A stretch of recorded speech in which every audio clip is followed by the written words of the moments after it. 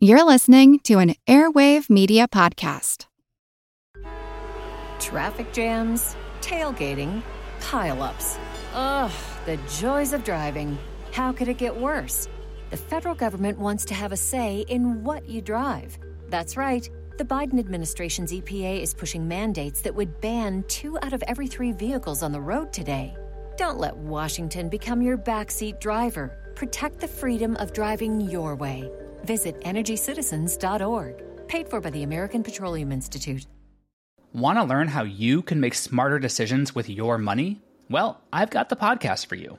I'm Sean Piles, and I host NerdWallet's Smart Money Podcast.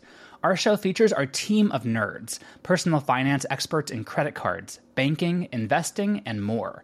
And they'll help you make the most of your money while cutting through the clutter and misinformation in today's world of personal finance. You'll get clarity on strategies to help you build your wealth, invest wisely, shop for financial products, and plan for major life events. Listen to NerdWallet's Smart Money Podcast wherever you get your podcasts.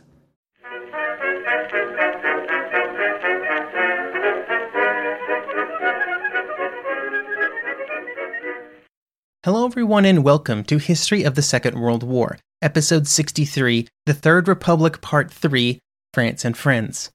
This week a big thank you goes out to Ryan for supporting the podcast on Patreon, where they now have access to special ad-free versions of all of the podcast episodes, plus special member episodes released once every month. If that sounds interesting to you, head on over to historyofthesecondworldwar.com/members to find out more. Last episode, we discussed some of the internal problems faced by successive French governments during the 1920s and early 1930s. This time, we're going to talk about French security, both how the French military viewed security and how the French Foreign Office viewed security. At a basic level, the two groups viewed ensuring French security in two different ways. On the front of foreign relations, they hoped to build and maintain a robust system of alliances that would force Germany into a position of isolation in Central Europe. Ideally, this would recreate the threat from the East that had existed before 1914 with France's alliance to Tsarist Russia. These Eastern alliances would then complement support that France was more confident in having in nations in Western Europe, like in Britain and Belgium and Italy. On the military side of the equation, they focused heavily on defensive preparations, with the plan being to let Germany attack France and then react, instead of the other way around. This put the two schemes in opposition to one another. To build and support alliances, France, a nation destined to be almost always the strongest military in any alliance, had to provide guarantees of support and of some kind of offensive action against Germany. But with the army structured around a focus on a defensive stance at the beginning of a conflict, this type of proactive support for allies was simply not going to happen. This contradiction would never really be resolved, as evidenced by the lack of French action during the invasion of Poland in 1939, even though the Poles were assured that such an action would take place. Such trivialities as whether or not an attack would actually happen did not prevent the French Foreign Office from promising that it would be done. During this episode, we will focus on the efforts of the French Foreign Office to curate relations with the Soviet Union and Italy, before looking at the French military mindset, particularly among its leaders in the years before the Popular Front. The October Revolution and then the Russian Civil War had seen Russia ostracized from the international community, but over the course of the 1920s, this reversed as the Soviet Union was welcomed back into relations with other nations. During the 1920s, this often took the form of official recognition and trade agreements. But then during the 1930s, these agreements pushed forward into more impactful types of relations. For the French, in December 1932, a non-aggression pact would be signed between the two nations. This would be voted through the Chamber of Deputies with massive support, a vote of 554 to 1, although there were 41 abstentions. As with many such agreements, the non-aggression treaty meant very little, as the chances of the two nations being at war with each other was almost infinitesimal. But what it did do was open the door for other agreements. In August 1933, a new trade proposal was signed, with increased access to the French market for Soviet goods and agreements from the Soviet Union to sign contracts with French manufacturers. The second, and perhaps more important for our overall story, was that after the signing of the Non-Aggression Pact, the Soviets proposed the next step, a full alliance. This proposal would begin an on-again, off-again series of conversations that would not really end until 1939, when the Soviet Union signed the Molotov-Ribbentrop Pact with Germany. During the intervening years, French and Soviet representatives would move closer and further apart from an agreement on an alliance due to domestic and international political developments. Improving relations with the Soviets was a real win for French diplomacy, which was fortunate because in many other areas they were far less successful in their endeavors. The disarmament conference that we've touched on several times was something of a black eye for the French, with blame being placed on the French for not conceding more to the Germans. This blame was probably ill-placed, and it was unlikely that an agreement would have been signed even with those concessions. Very close to home, there would be growing issues with Belgium during the mid-1930s. After the end of the First World War, France and Belgium had worked closely together to ensure that German opportunities in Western Europe remained limited. However, during the early 1930s, and as German military strength was once again firmly on the rise, Brussels began to reconsider its position. It did not want to be a pawn on the French military chessboard, and they would inform the French that they would not allow a military advance into their territory without an explicit invitation, an invitation that would not arrive until the beginning of the war. They would eventually even revoke their military alliance with France, although that would come a bit later, due to concerns that it was simply going to antagonize the Germans instead of deter them. These were some of the problems faced by Pierre Laval when he became foreign minister in October 1934. Laval's stint as foreign minister and then prime minister would be a critical point in time for French foreign relations. Beginning in October 1934 and ending in January 1935, it would contain the Abyssinian crisis, an important moment when the post-war system of cooperation between Italy, France, and Great Britain was put under incredible strain, with the French being the most concerned about holding it all together. Laval in particular was very concerned about Italian relations, believing that it was critical for French security that relations with Italy were maintained, and that any issues between the two nations were ironed out as quickly as possible. He then hoped that by solving problems like Italy's relations with Yugoslavia, that French prospects in Eastern Europe would also be improved. This was because while France had good relations with many nations in Eastern Europe, they were also separated by Germany. Maintaining good relations with Italy would ensure that the sea routes of the Mediterranean could be easily used to bring the disparate parts of the French alliance system together. Laval's hope was that he could get Italy to openly declare that it wanted to improve relations with Yugoslavia with terms that the government of Yugoslavia found acceptable, because there had been antagonism between the two nations since Yugoslavia's creation. The core problem was that there were territories that had been given to Yugoslavia that the Italians wanted. Laval wanted the two nations to come to an agreement because he believed that both of the nations were critical allies of France against Germany. Initial discussions with Italian representatives went well, and it was proposed that in December, Laval himself should stage an official visit to Rome for further discussions. How these types of discussions usually worked was that the two nations would often iron out many of the rough details before such important people, like the foreign minister, would become directly involved. This was done to save time and also to prevent a higher-level government official from participating in negotiations that were likely to completely fail. The invitation of Laval to Rome was seen as a very positive sign, and the date was set for January 4th, 1935. The meetings between Laval and Mussolini would then take place over the next 2 days, and they would be somewhat infamous due to future events. There were two pieces to the agreements made during these meetings. The first involved Italian support for an agreement in the Balkans that ensured security in the region. Laval saw this as an important piece of France's Eastern Alliance structure designed to encircle Germany. The second part would end up being the most important, and that was an agreement around some territory in Africa. Italy's quest for greater territorial possessions was an important part of why the nation entered the First World War on the side of France. But when the war was over, the peace agreements did not exactly deliver on the promises made by the governments in London and Paris. Laval hoped to redress these concerns somewhat, and in exchange for Italy giving up any claims to French Tunisia, Laval was prepared to expand Italian holdings in Libya and in areas around Djibouti in Eastern Africa. This type of horse trading of African territory was a time-honored tradition among European leaders, but Mussolini was still unsatisfied. Specifically, he wanted to ensure that if and when he wanted to expand Italian territory into Ethiopia, that France would stay neutral and out of the way. What precisely was agreed on in this regard was soon up for debate. After the Italian invasion of Ethiopia, Mussolini would make it known that Laval had given Mussolini and Italy a free hand in Ethiopia during these January discussions, Laval would then answer that he did nothing of the sort, instead claiming that he was simply agreeing that France was economically disinterested in the reason. This little disagreement would never really be cleared up, but it was also several months in the future, and in the meantime, relations between the new nations would continue to seem very good. An important part of any alliance, or at least those of a military nature, was getting onto the same page militarily. To this end, Marshal Badoglio wanted official military discussions to occur between the two militaries.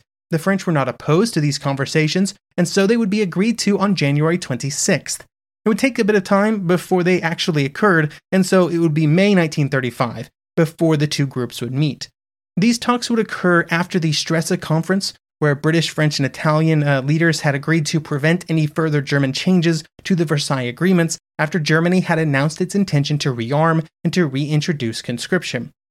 The discussions between the French and Italian military leaders revolved around plans for cooperation among air and ground forces should the two nations find themselves at war with Germany. To give an example of the type of decisions that were made, plans were put in place for Italian heavy bombers to move onto French airfields so that they could have easier access to German targets. Similar discussions were had around ground forces, although plans varied a bit more in that regard depending on the exact nature of the war that might occur. Overall, the French leaders, both in the military and in the government, believed that the talks had been very productive. They would end the meeting feeling like they had a far more solid and helpful set of understandings with Italy, or as Laval would say, the bridge constructed between France and all those countries of Central and Eastern Europe which were allied with our country. It is our chance to benefit not only from the whole Italian military effort, but to benefit from the military effort of Yugoslavia, Czechoslovakia, Poland, and Romania.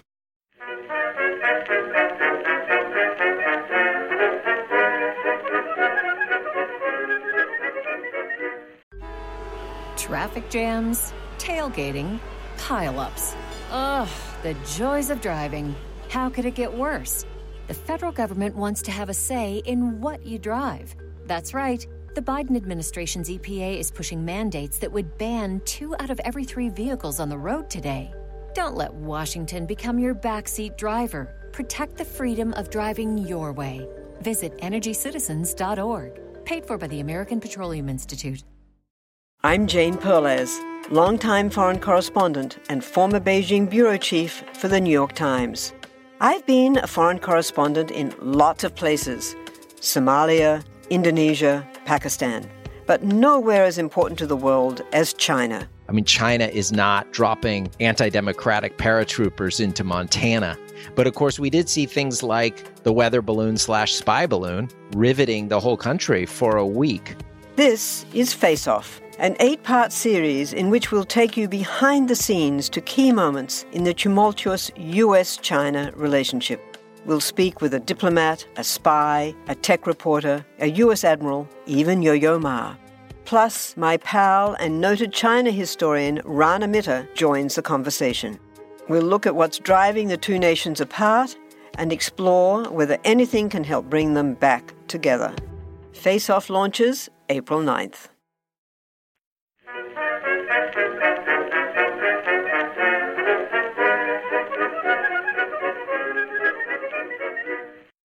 At this same time, further discussions were happening with the Soviet Union as well, which would result in the Mutual Assistance Pact of May 1935. But there was very little to this agreement, and it was generally just a reiteration of previous agreements made between the two nations within the framework of the League of Nations. As always with France in the 1930s, relations with the British were also an ongoing concern.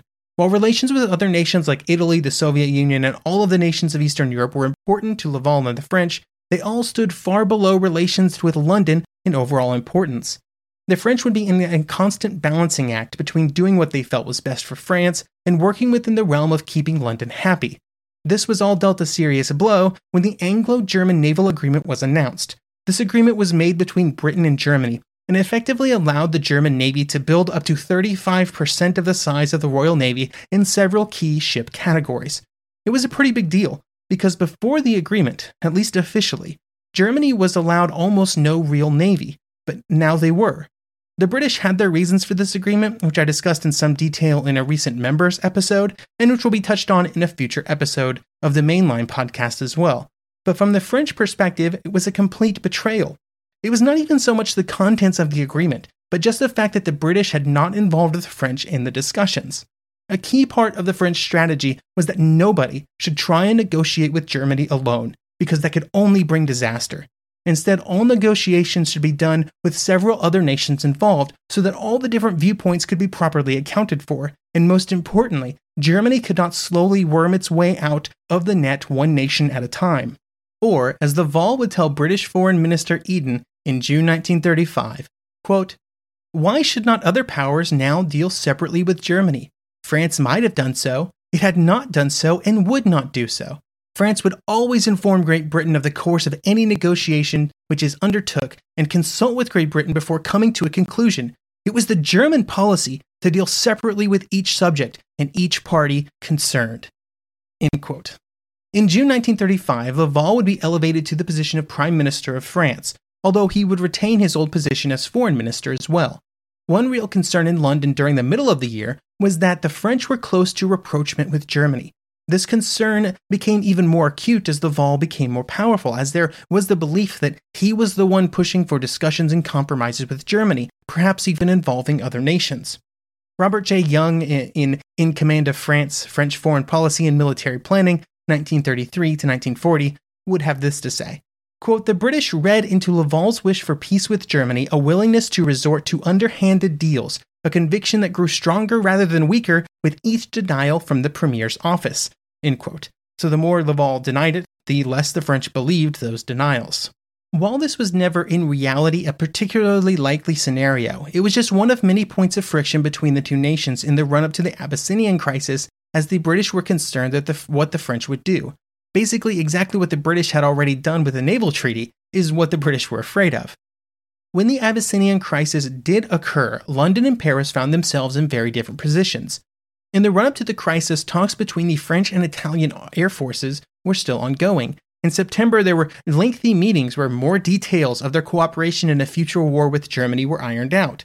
They would both agree to use their diplomatic channels to ask if Austria and Czechoslovakia would be interested in allowing French and Italian squadrons to be based in their countries in case of war. There were also many other discussions about really nitty-gritty details, and they were to the point where they were working out the fuel required by Italian bombers to reach specific targets in Germany on missions, and French bombs were being shipped off to Italy to ensure that they could be mounted on Italian bombers. These were very precise details that make it clear that the two militaries were very much on the same page and ready to work together. Then, Italy invaded Ethiopia, and France found itself in the middle of its two most important allies. At the time, it seemed like a real possibility that Britain and Italy would come to blows, which put the French in an impossible situation. Pressure was being put on the French to support British operations in the Mediterranean, including the basing of British squadrons in French airfields and the participation of French bombers in air raids against Italy. The Royal Navy was also requesting access to French naval bases in the Mediterranean. The French response was to try and commit to absolutely as little as possible, while not completely destroying relations with the British. In the end, the value placed on relations with Britain as a counterweight against German aggression was simply too high, and the French would eventually agree not just to the Royal Navy's basing request, but also to mobilize in case of war. While the Anglo-Italian War would be avoided, the result was still less than optimal for France, as it seemed clear that Italy was shifting away from the Stresa front which had been created in 1935. Eventually, Laval would be pushed out of his leadership position in January 1936. As with many French governments, it was due to a shift in support among the ruling coalition. In this case, a handful of radical ministers removed their support and the government fell. He would be replaced by Albert Sarraut, just in time for the Germans to move into the Rhineland in March. This was an incredibly pivotal moment. It was just yet another major breach of the Versailles Treaty by the Germans. It would then be the British that were pushing for the French to exercise caution in their response, a response that was already being moderated by many within the government and military. For the new Sarraut government, there was a hesitancy to call for even partial mobilization in response to the German aggression, due to the political problems that might be caused at the elections scheduled for later in the year. There were economic and political reasons for moving away from mobilization. Mobilization was never going to be popular in any scenario that did not involve a German invasion of France. However, they were able to talk about taking action and standing up to the Germans, even if they knew that they would never actually commit to that action because the military would advise against it. On the military side, well, they had been planning for a defensive war for almost 15 years. In the end, the only real positive to come out of the remilitarization of the Rhineland was that the French were able to get further guarantees to help defend French security from the British. When it came to those French military preparations and that French military hesitancy, well, it all kind of came back to the fact that the men who were the leading voices of the French army during almost the entire interwar period were leaders who had made their careers during the First World War. For 13 years after the war ended, this position would be occupied by Marshal Pétain, whose wartime service record made his position generally unassailable for much of the time until 1931, when General Weygand took over. Weygand had been chief of the general staff under Pétain, and when he retired in 1935 at the age of 68, he would be replaced by his own chief of the general staff, General Gamelin. All three of these leaders had been in important leadership positions during the war, with Gamelin having been Joffre's adjutant and then later chief of staff. Pétain and Weygand had mindsets that were firmly rooted in the lessons learned during the First World War, and believed that future wars would be similar trials of attrition. They were also both quite cautious in their approach to preparations, and this caused them to put greater emphasis on strength at any given moment, rather than innovation or improving the future of the French army at the expense of the now. Nowhere was this more apparent than in their views on motorization and mechanization. These two processes were, among many other things, very expensive, and both Pétain and Weygand put a greater emphasis on using the limited budgets provided to the French army on more immediate strength in the form of more men under arms. This did begin to change when Gamelin took over, but there was still a lot of inertia within the French army that had to be overcome. There were many officers, particularly of a younger generation, who had experienced the First World War quite differently than the older French generals. These men pushed for more mechanization to be matched with the increase in the size of the professional corps of the army. In their mind, this would allow the French army to have some sort of striking power, even if it would always be backed up by the large number of conscripts that would be brought in during the early part of any war. The numbers of these younger officers was much smaller than might have been expected, due primarily to the fact that junior officers had such a crushing casualty rate during the First World War. This meant that the men who should have been ascending to the upper echelons of the French officer corps in the late 1930s were instead buried in the cemeteries of 1914 to 1918. And it was not just the military leaders that were cautious, though. There was also political pressure to ensure that the number of professional soldiers in the army was kept to a reasonable number. Part of this was due to traditional suspicions of career military officers, which had a long history in France, with many politicians feeling that the officer corps would always be anti-republican just by its very nature. It did not at all help that for much of the interwar period, there was a lot of friction between French political and military leaders. This was most apparent during the years of Pétain and Weygand's leadership, with both officers being quite confrontational. This antagonism was problematic during the 1920s and early 1930s, but it would become more critical that the French leadership, both the military and political arenas, found a way to be on the same page as the chance of war seemed to increase. Fortunately, Gamelin proved to be far more interested in close relations with the French government, but this would not magically solve all of their disagreements. One of the major areas of disagreement was how and when rearmament should occur. This would also be a major topic of conversation in Britain, and it basically boiled down to the balancing act of how much money should be spent on military hardware and training at a specific given moment, and how much money should be spent instead on focus on laying the groundwork for future expansion when the war started. Money would be very constrained up until just before the war, which meant that before, say, the beginning of 1939-ish, there was a constant discussion of trade-offs. What was better for the protection of France? 10 new tanks now? Or an investment in the manufacturing of more tanks later? Or the expansion of iron production? Or money in the bank for something completely different and unforeseen? It's an easy question to answer in hindsight, but would be very problematic to answer at the time. It also differed based on the political group within France that you asked. The radicals and those on the right might have a very different answer than the socialists and those on the left. Speaking of the left, I hope you will join me next episode as we discuss the Popular Front, a coalition of socialists and communists in France that would take control of the government in 1936, for what would be a very important year.